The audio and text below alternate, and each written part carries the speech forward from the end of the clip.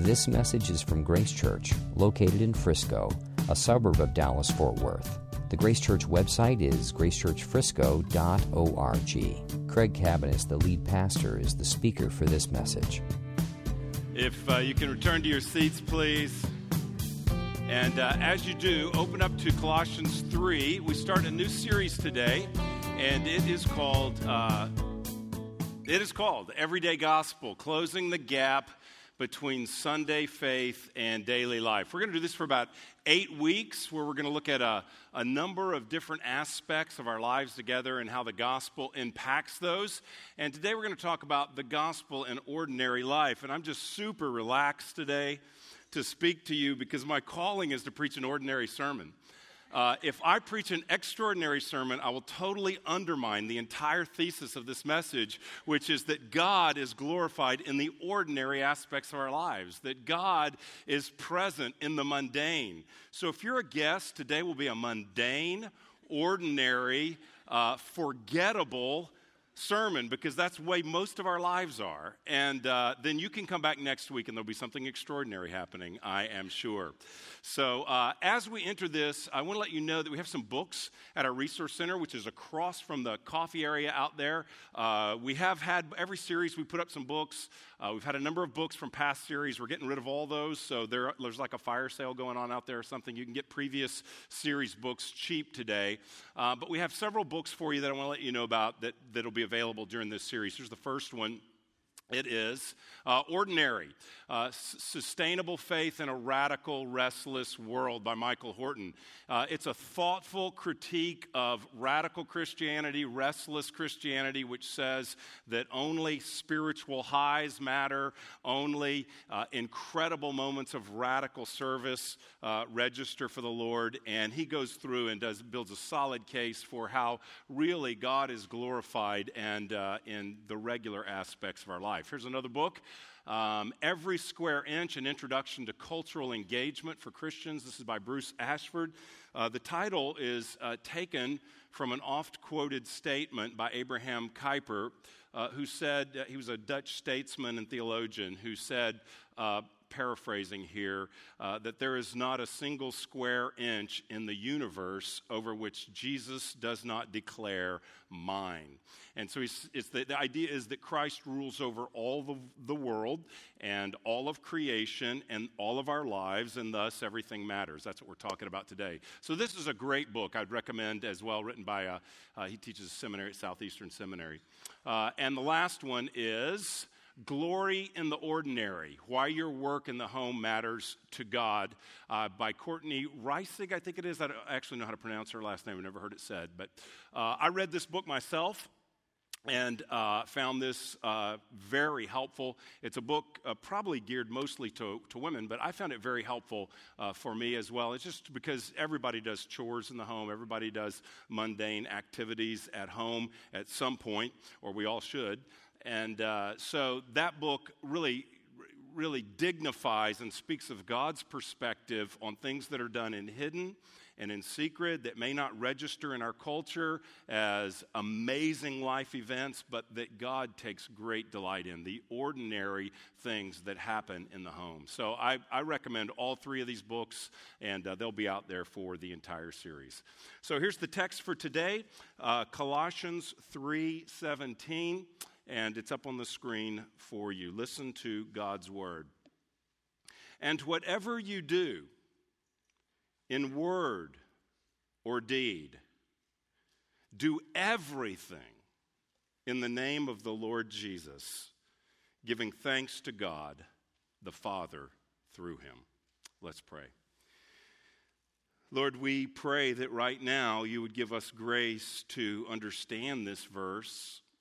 And we pray that you would give us grace to apply this verse, that whatever we are doing right now, which is listening to your word and considering it, that we might do it in the name of the Lord, that we might give you thanks for this moment in the week, to start a new week, to hear your word. So we pray that you would speak to us, and I pray that you would do the miraculous today. Lord, I actually asked for something quite extraordinary, that you would open our minds to understand our eyes to see, and our hearts to anticipate your glorious work through the ordinary means of our lives. Lord, would you become greater in our sight today? Give us a glimpse of your lordship, Jesus, we pray. And pray that you would give us grace to be hearers and doers of your word. In Jesus' name, amen. One of my fondest memories of being a third and fourth grader elementary student was recess.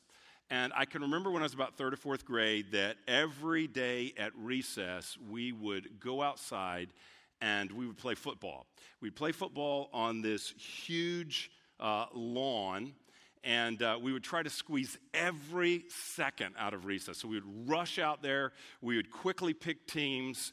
Each team would quickly select a quarterback, and then we would play like we were in the NFL. And we really did play. It's not like today. We played tackle, and the teachers allowed that back in the day where everybody didn't have to be protected. And so it's probably foolish, but that's what we did. And it's funny about those days. I remember the enthusiasm, the excitement, but I can't remember a single play.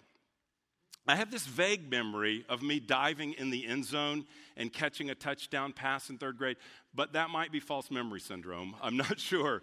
But I honestly have this vague memory of diving and saving the day. But what I do remember is how huge the field was that we played on at recess. I mean, it had to be at least regulation. It had to at least be 100 yards or maybe longer because it took so many plays for us to execute to make a successful scoring drive. So I remember the expansiveness of the field we played on. Well, I never thought much about it and grew up and moved away. And then one time in my 30s, I was back visiting my parents, and we drove by the old school.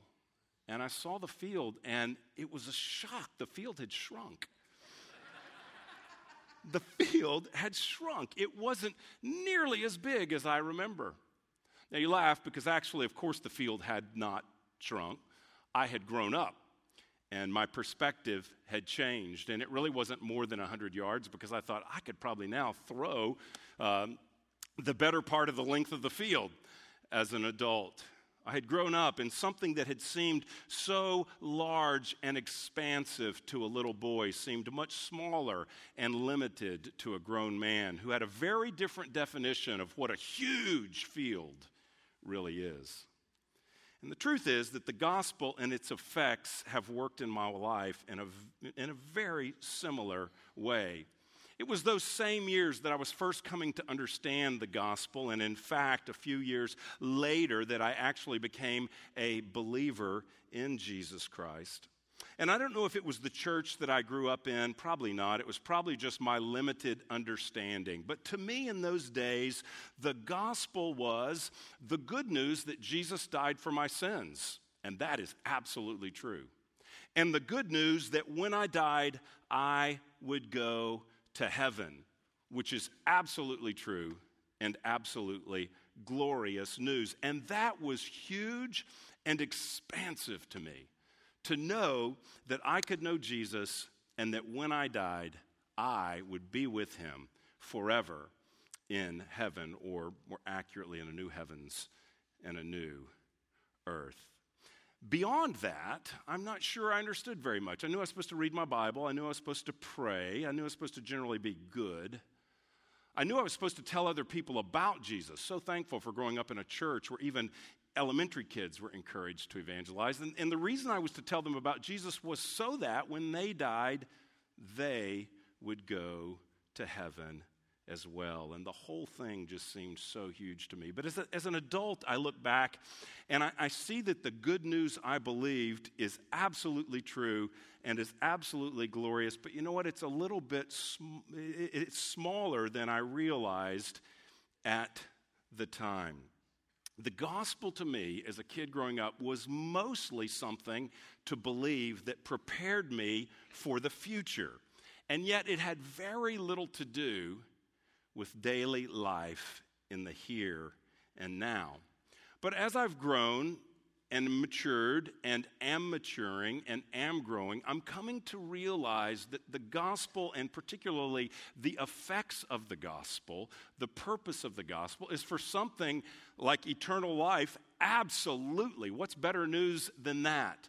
But it's also for here and now. And as I mature, I see that the gospel is actually truth that is to seep in to all of my life. The so-called spiritual moments like now at church, or reading my Bible during the week, or telling someone about Jesus. Yes, the gospel is for these moments. That's what I got as a kid, those moments and heaven. But the gospel is for something much more than that. It's for the mundane and for the ordinary parts of our life. And that is good news, because the majority of our lives are ordinary, the ordinary parts of our lives. And if the gospel doesn't touch those, if the gospel only saves me in the end, if the gospel is only for when I am in a specifically spiritual activity, in quotations, like this moment right now, then the gospel is perhaps much smaller in its effects than the gospel that we find in the Bible. Part of maturing in our faith is coming to see that the message of the gospel affects everything. And so discipleship is not merely the spiritual aspects of our life, for all of life is spiritual, and discipleship is following Jesus in all of life. It's learning, it's following, it's submitting to, it's communing with Jesus in all of life. And I wonder if you're like me, because I still struggle with that same ideology. And I wonder if you're like me, and while it feels really big, perhaps there's more to the story than you grasp and I grasp on a daily basis. Alfred Hitchcock said that movies are just life with the dull bits cut out. Movies are just life with the dull bits cut out. Think about that. Nobody wants to see a movie of somebody in traffic, except the opening scene of La La Land, which is awesome. That's a great scene of people in traffic. But besides that, nobody wants to see people in traffic. A movie is life with the dull bits cut out. And in response to that, author Tish Warren writes, "We tend to want a Christian life with the dull bits cut out. Yet God made us spend our days in rest and work and play and taking care of our bodies and our families and our neighborhoods and our homes. What if all these boring parts matter to God? What if days passed in ways that feel small and insignificant to us are weighty with meaning and part of the abundant life God has for us?" That's the burden of this series, that when Jesus said, "I came to bring you life and bring it abundantly," I think historically I would have understood that to mean mountaintop experiences. Abundance is when things are going great. Abundance is when things are exciting, when I feel His presence, when I sense something powerful of an encounter with God. Those are the abundant moments of life. But what if the abundant life is really about all of life? That all of life lived intentionally for the glory of God, that bringing purpose and meaning to even the mundane. What if that is the abundance that God has for us? Not a change of circumstances necessarily, but a redefinition and a reinterpretation of those circumstances, so that what was previously meaningless is now pulsating with meaning and purpose. What if that is the abundant life? I think it is. And that's why in this sermon, we're not going to talk about Sunday worship. And aside from an announcement about a video, we're not going to talk about community group. And we're not going to talk about reading your Bible and praying. And we're not going to talk about traditional, at least traditional, evangelism. I think we are going to talk about evangelism, but it's not going to be traditional evangelism. We're going to talk about sleeping. We're going to talk about eating.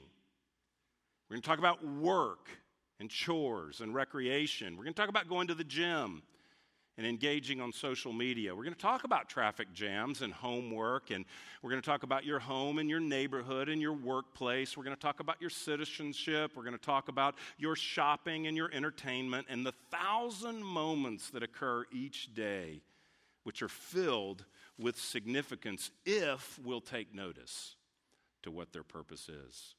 So back to our verse, Colossians 3:17. And whatever you do in word or deed, do everything in the name of the Lord Jesus, giving thanks to God the Father through him. What a vast statement. Is there anything more vast than whatever you do everything? Paul could hardly have said anything more expansive in his description of submission to the lordship of Jesus. Paul is writing to the church at Colossae.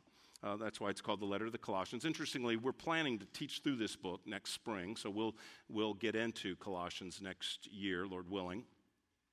But he's been introducing them in this letter to the preeminence of Christ. And so in chapter 1, he says these kinds of things. These are quotes. He says, by him all things are created. Whoa, Jesus is the creator. He says he is the head of the church. He writes in chapter 1, Jesus is the firstborn from the dead, that he might be preeminent. He says that in Jesus, all the fullness of God was pleased to dwell. And so he starts the letter saying, Jesus is bigger than you knew.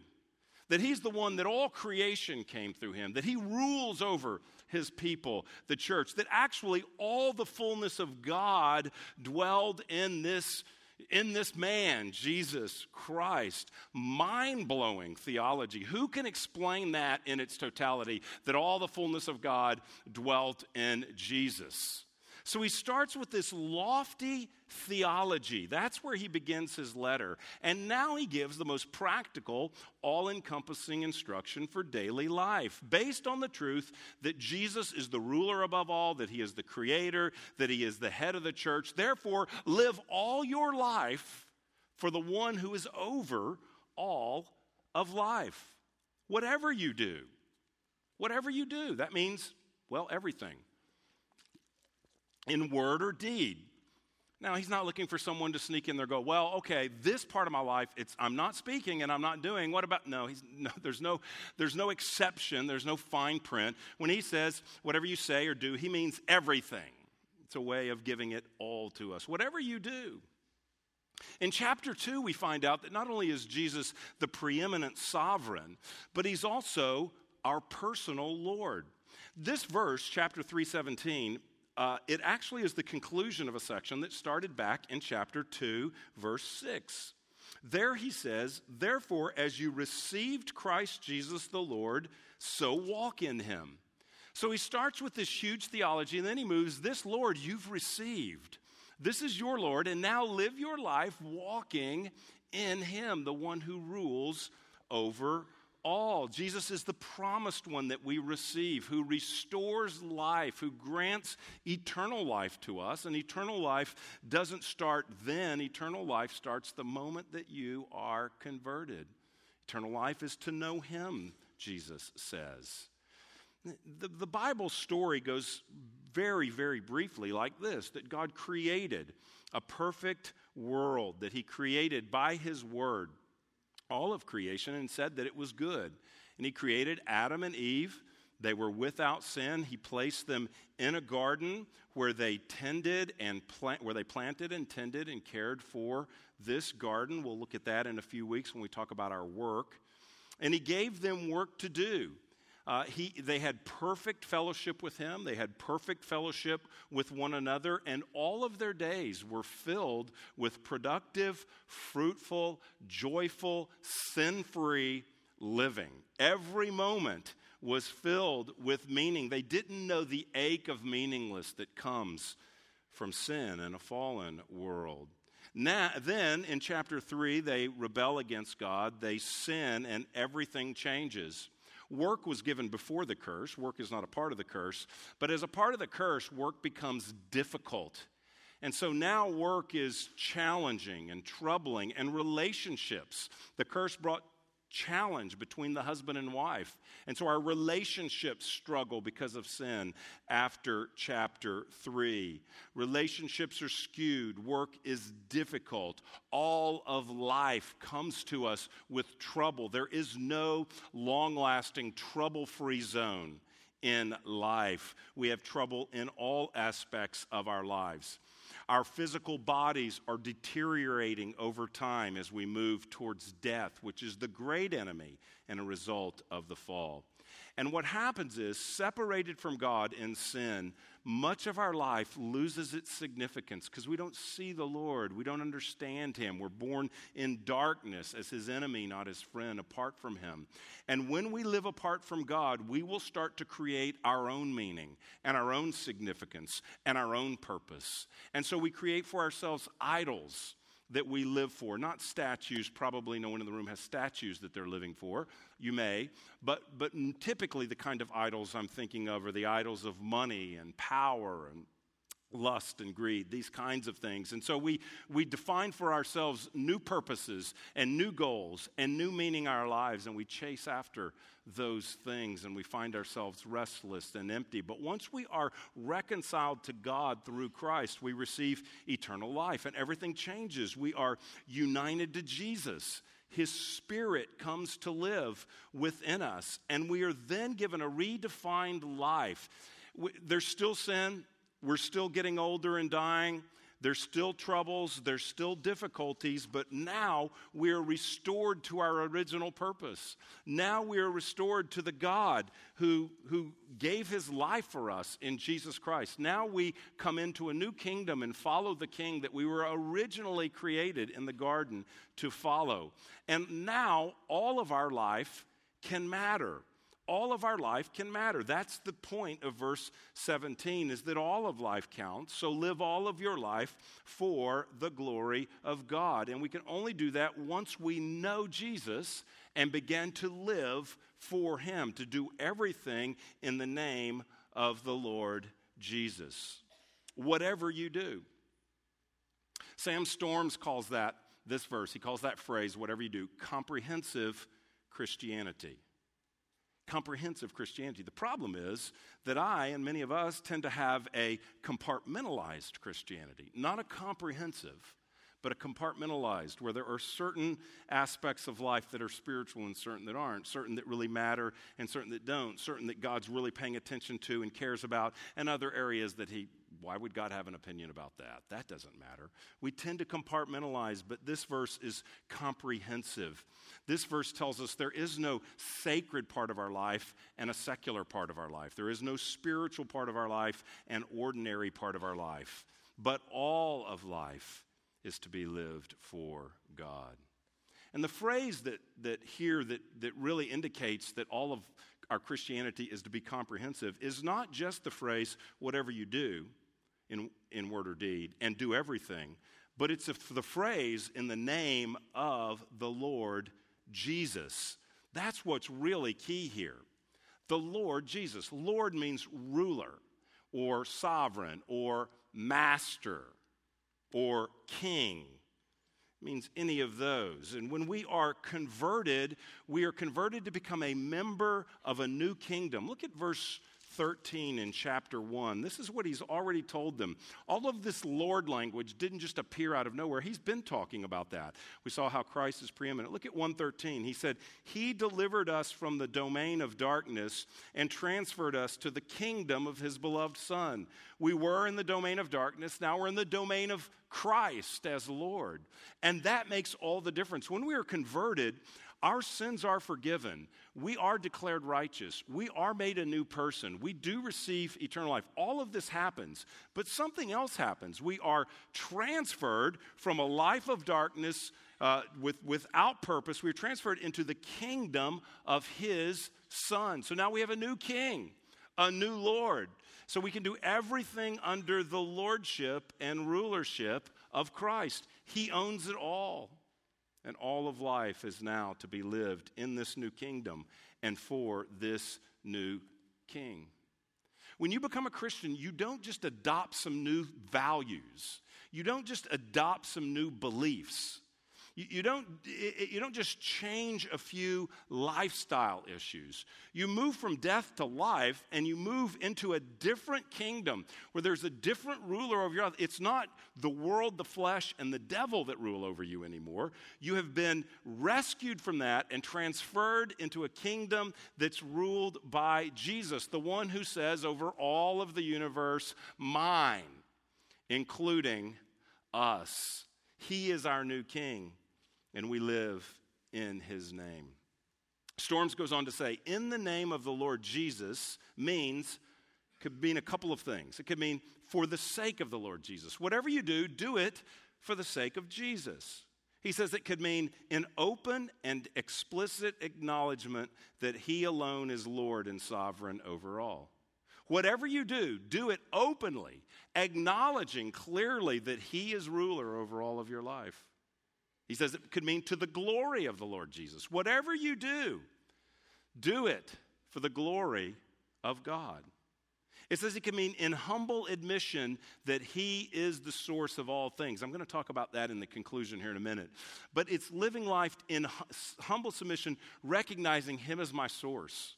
Recognizing him as my source as I go about my work, as I go about engaging with my family, as I go about recreation, as I go about shopping, as I go about doing household chores, as you go about making a sales call, as you go about volunteering at the PTA or on the soccer team or in your community in some way. In all of those ways, humbly acknowledge that he's the source of all of this.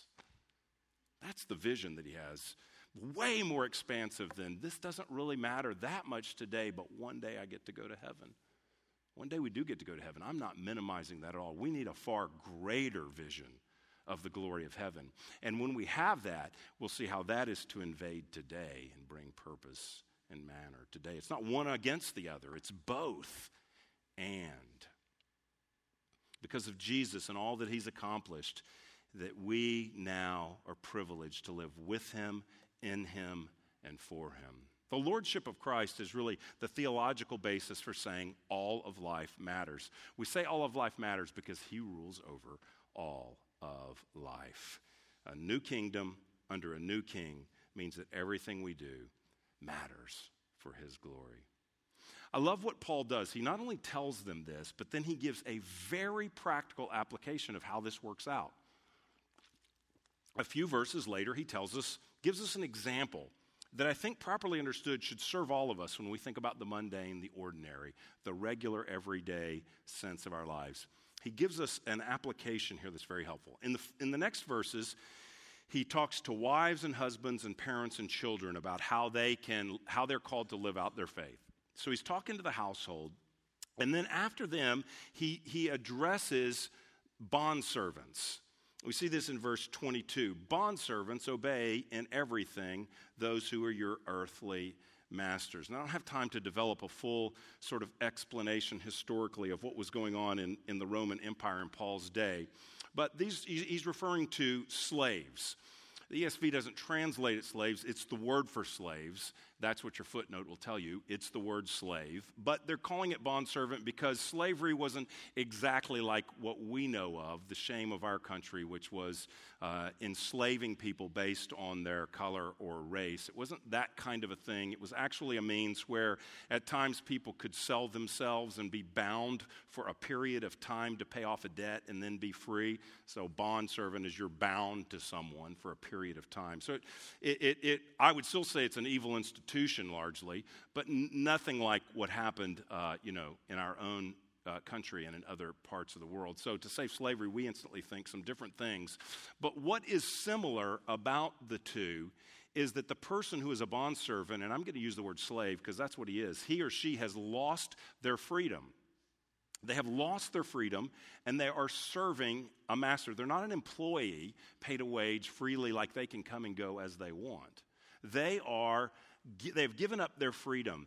And though some bondservants could have significant responsibilities in the household, the majority of bondservants did work that was lower than what any of us in the room do. The typical bondservant, some would have been higher, but the typical bondservant lived a life that on their best day would be worse than your worst day in terms of the mundane nature of your life. They did the grunt work. They did what no one else wanted to do. Their tasks were lowly. Their tasks were menial. Their tasks were repetitive. No one is chasing their dreams. No one is doing what they were wired for. No one's fulfilling the calling of the person God made them to express their creativity and be a world changer. Okay, nobody's doing any of that. They're doing the menial, grunt, dirty work in a world without sanitation like we have, okay, without air conditioning. We're not thinking about someone who's just kind of cleaning the house like today. They are doing dirty work that no one else wants to do. Menial, repetitive, no freedom, doing what they're told day in, day out. As purposeless of an existence is, there's no one who would have to battle, what's my purpose? I have no purpose. They wouldn't even think in those terms. Much of that's common. Live your dreams. Nobody did that. I mean, that's a modern luxury, okay, to be able to go and do what you want to do. Most of history, people have not had that freedom. So what I'm trying to say is, however you feel purposeless, lacking purpose and meaning, and doing the drudgery of this same expense report, or doing the same dishes, or driving the same route, or whatever it is, the same bedtime routine with kids, whatever it is that you find to be repetitious, their whole life is worse than that. Okay, that's the point I'm trying to make. Because they have no options and it never changes. Here's how Paul dignifies that life. Verse 22, bondservants, obey in everything those who are your earthly masters, not by way of eye service, that means not when they're looking at you, as people pleasers, but with sincerity of heart, fearing the Lord. Now the same language, look, whatever you do, we just read that. Whatever you do, work heartily as for the Lord and not for men, knowing that from the Lord you will receive the inheritance of your reward. You are serving the Lord Christ. Cleaning the latrine, preparing the food, sweating and working from sun up to sundown and into the evening with little rest, taking care of other people without gratitude and without appreciation. Slaves, you are serving the Lord Christ. He totally fills drudgery with meaning and purpose. There's an inheritance. This is for the Lord. You can honor Christ even without freedom. You can still honor Christ. They may take your freedom, but they cannot take your ability to worship and honor the Lord with a life of meaning for the glory of God, even in difficult circumstances. Oh, and by the way, verse 25, the wrongdoer will be paid back. Slave owner, he's got his coming for the wrong he has done, and there is no partiality. And if you're a Christian and you're in this, and again, it was different than what happened in our country. There could have been aspects of it that looked, for some of the bondservants, a little bit more like employer-employee, but ultimately they had lost their freedom. Masters, treat your bondservants justly and fairly, knowing that you also have a master in heaven. So he does not endorse this cultural practice, but he says in the midst of this cultural practice, those who are on the lower menial job end can glorify the Lord, and those who are in the higher end, you better watch out, because judgment's coming, is what he says. So how does that apply to us in our daily lives? Well, whatever you do, the ordinary tasks take on a new meaning when we do them with Christ in view. Listen, if God cares about the mundane work of an unknown Christian slave in the town of Colossae in the first century, living out his or her days in obscurity, not only, if he cares about that, not only because work has an inherent value, but because this is being offered as worship and service to Christ the King. If God cares about that, giving those days meaning, then how much more does God have meaning and value in our work and our play and our eating and our reading and our sleeping and whatever we do before the Lord? The God of the mundane has redeemed you so that your life, whatever you do in word or deed, may count for him. Not just the spiritual activities or the extraordinary events or the lives that matter. Our lives matter, the in-between events. You know, I've heard it said, and there's some truth to this, like a few events in your life really determine the nature of your life and who you are. You know, meeting the person you're going to marry, getting the first job that led to whatever, moving to this location, the happenstance meeting with that person that led to this and changed everything. And so there's this idea that it's the big moments in life, there's really a handful at most that determine everything about you. But author Annie Dillard said, the way we spend our days is the way we spend our lives. I think our lives and the value are determined not by 5 moments that we could pinpoint on a calendar, but all the moments in between those. And did we live those intentionally? And did those matter? And were those offered in worship? And were those intentionally matters that we considered and thought about and sought to live for our Lord Christ? Sometimes it's easy at those big moments to live for the Lord. Sometimes it's easy when you meet the person you want to marry and they're a Christian and you're a Christian, you come and you have a great wedding day, and obviously my marriage to my wife and our wedding day, huge impact that day on our lives, but really wasn't that moment. It's been the 1,000 moments between our wedding day and today that have really made the difference in our lives. It's not just spiritual activities or extraordinary events. God cares about it all. You know what? We can be tempted to wonder, is that really true? Does God really care about it all? I think the text says so. There's other texts as well. 1 Corinthians 10, whether you eat or drink, whatever you do, do all in the name of the Lord Jesus, or do all for the glory of God. I misquoted that. Romans 12 talks about, hey, we're to live all of our lives as a living sacrifice. That means that all of life is lived as worship to him. This theme is throughout the scripture. Does God really care? Is there a God for the mundane moments of the life? Author Matt Redman, not the singer, but the author, Matt Redman, wrote the following. He said, is there a God of the mundane? He says, yes. There is a God for those who are not changing anything but diapers.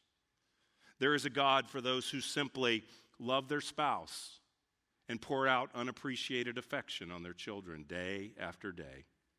There is a God for the mom who spends her days scraping the trampled mac and cheese off the kitchen floor.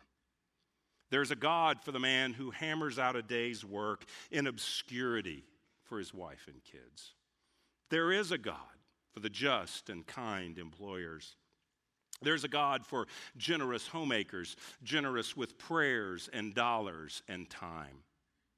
There is a God for day laborers, looking at a mission trip to the far corners of the world like an unimaginable vacation.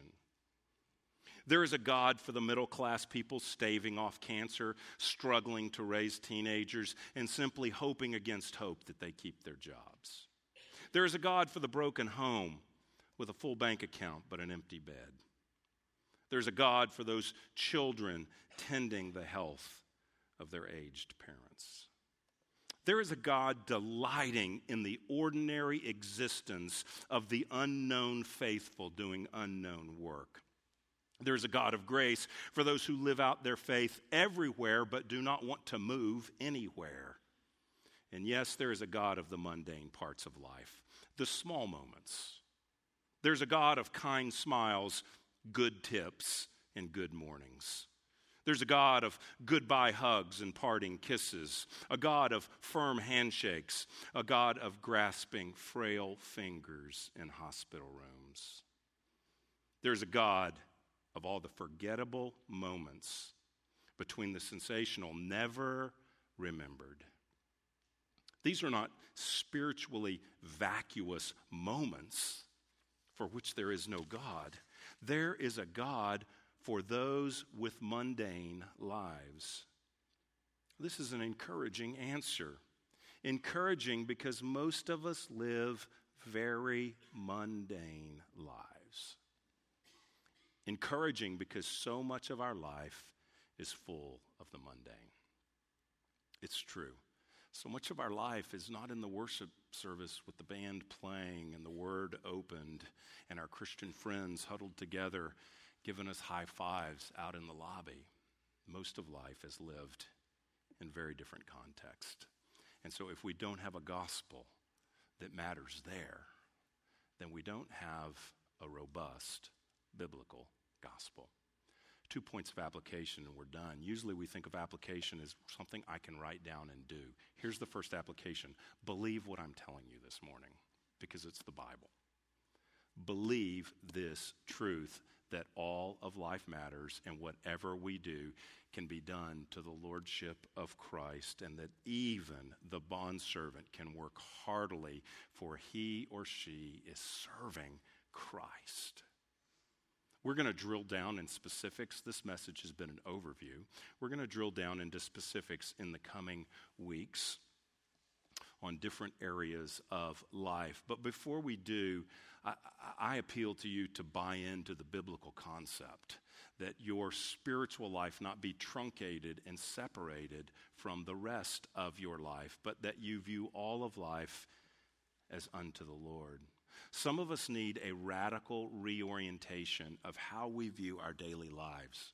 We need a retooling. We need a new set of glasses with different lenses that see all of life as for Him. And I pray that in the next 8 weeks, this series would contribute to that maybe some of us will have a reorientation of our lives. We need to ask God to show us where our faith is compartmentalized, how we view spiritual life, as church or personal devotions or community group.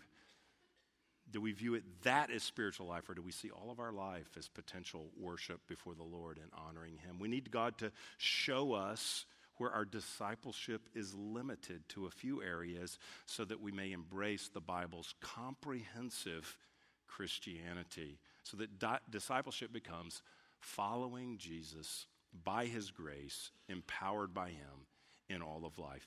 He died on a cross to forgive our sins, to give us new life, to bring us into a kingdom under His lordship so that all of life matters. That's part of the redemptive reality.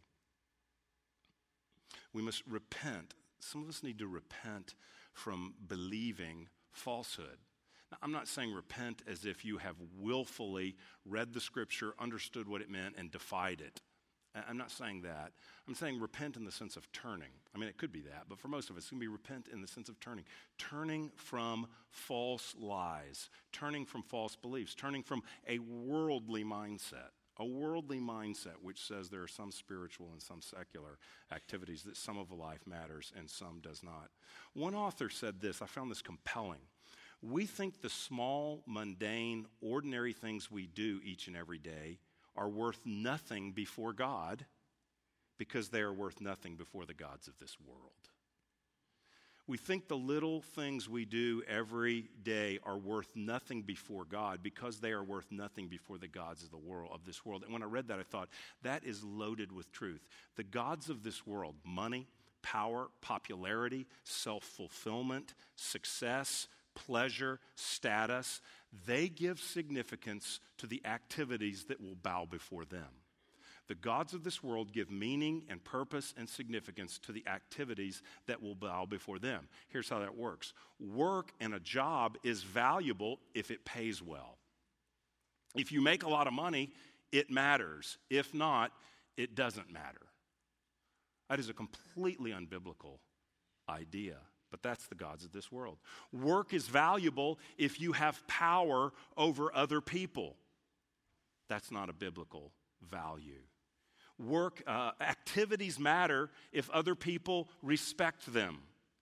That's bowing to the god of popularity or the fear of man. Activities matter when you feel self-fulfilled. Nobody feels self-fulfilled vacuuming the carpet, but it's got to get done. Maybe somebody does, but most people don't. But the God of this world says it's all about your fulfillment. And if you're not being fulfilled, then find something else to do.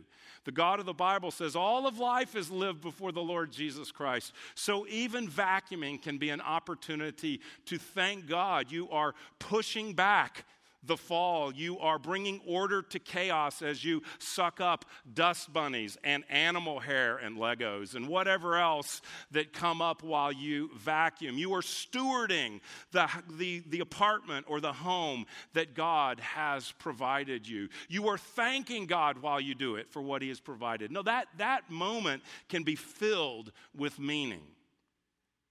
But the gods of this world will never say that. The gods of this world will only bless what bows before them, and thus the gods of this world will never bless the mundane. Because the mundane, and in the mundane, there is not power and wealth and pleasure and fulfillment of lust and all of these kinds of things. So first of all, believe this is true and ask God to convince you that this is true. And then here is the second application, because I didn't read the last part of the verse. The other part of the application is cultivate gratitude. Look at verse 17 again. Whatever you do in word or deed, do everything in the name of the Lord Jesus, giving thanks to God the Father through Him. Do everything for His glory and give Him thanks. The gospel, that is that Jesus died and rose for our sins to grant us eternal life, to make us new people, to make us citizens of His kingdom, united to Him under His lordship. The gospel is meant to create gratitude. And here's what I find, that gratitude is so key in helping us see God in all of life. Here's an application that can change your perspective quickly. To begin to thank God throughout the day for what He's provided. Perhaps you have one ritual that you do this with in your life. And I want to argue that if you embrace this ritual, that you take this ritual, this liturgy, and you spread it throughout your day in your life. And it's the ritual of praying before a meal. Many of us pray before a meal. Most of us have no idea why we do that.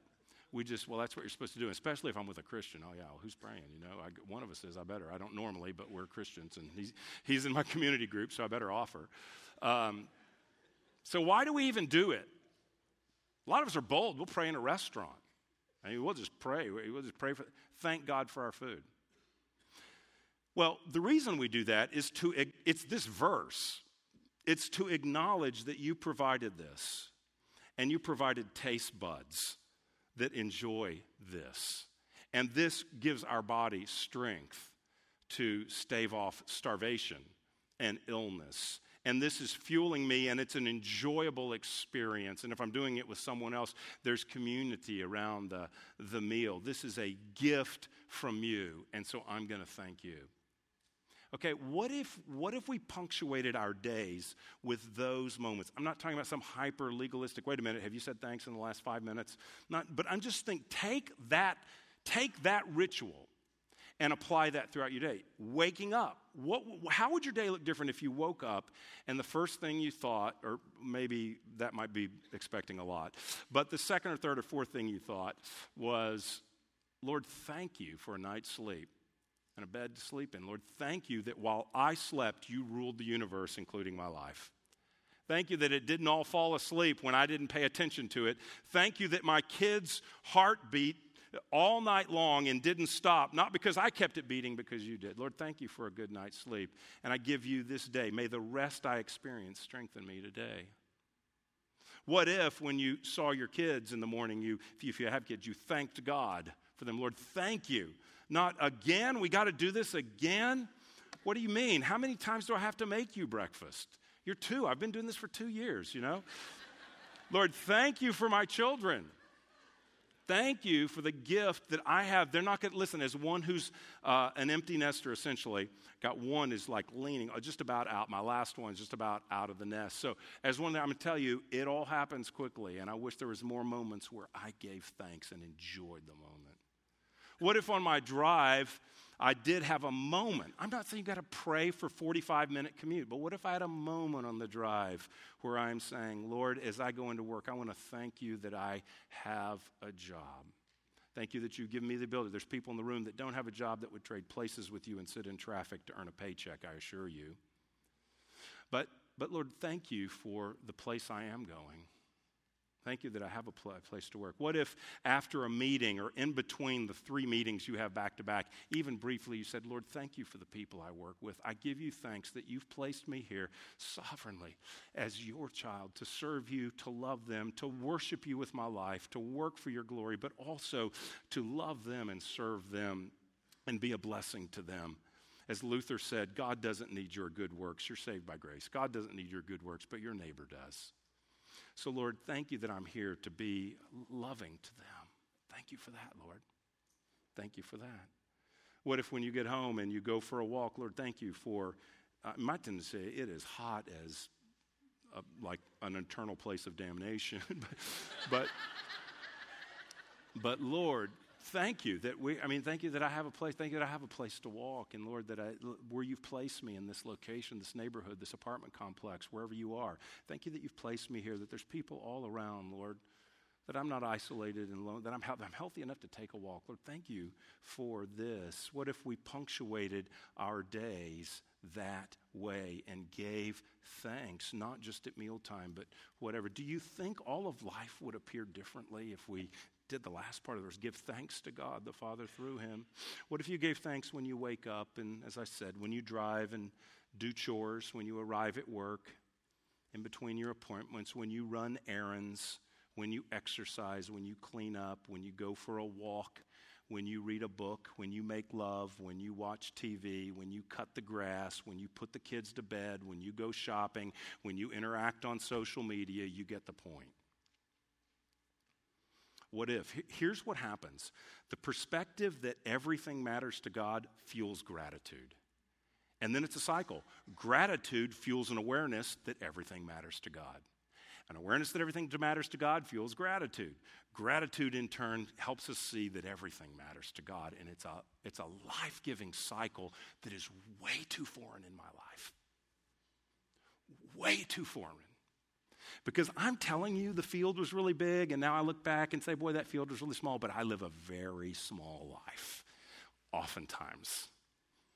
I'm preaching a sermon here to me, because oftentimes I think about the Lord in my devotions, and sometimes, and I'm a pastor, where I'm interacting at some level with the things of God during the day in my job, hopefully. And I still get lost and forget and wander. We are part of something much greater than we know. And my prayer is that God will convince you that this is true and that you will thank God for it. And the effects of the gospel in our lives and in our church will expand exponentially in the next 8 weeks. Not just because of the sermons. The sermon was, 50, 45 minutes? I don't know how long it was. I know it felt long. That's a very small piece of a week. It may feel long compared to a 20-minute sermon, but it ain't long compared to a week. And so now we're about to go dismiss and now live this verse. Now we're going to go live this. We're living this verse right now, but really this is easy. Now we get to live this verse, and as we walk out the door, whatever we do, do everything in the name of the Lord, giving thanks to God the Father through him. Let's pray. You've been listening to a message from Grace Church. For more information, visit our website or write us at podcast@gracechurchfrisco.org.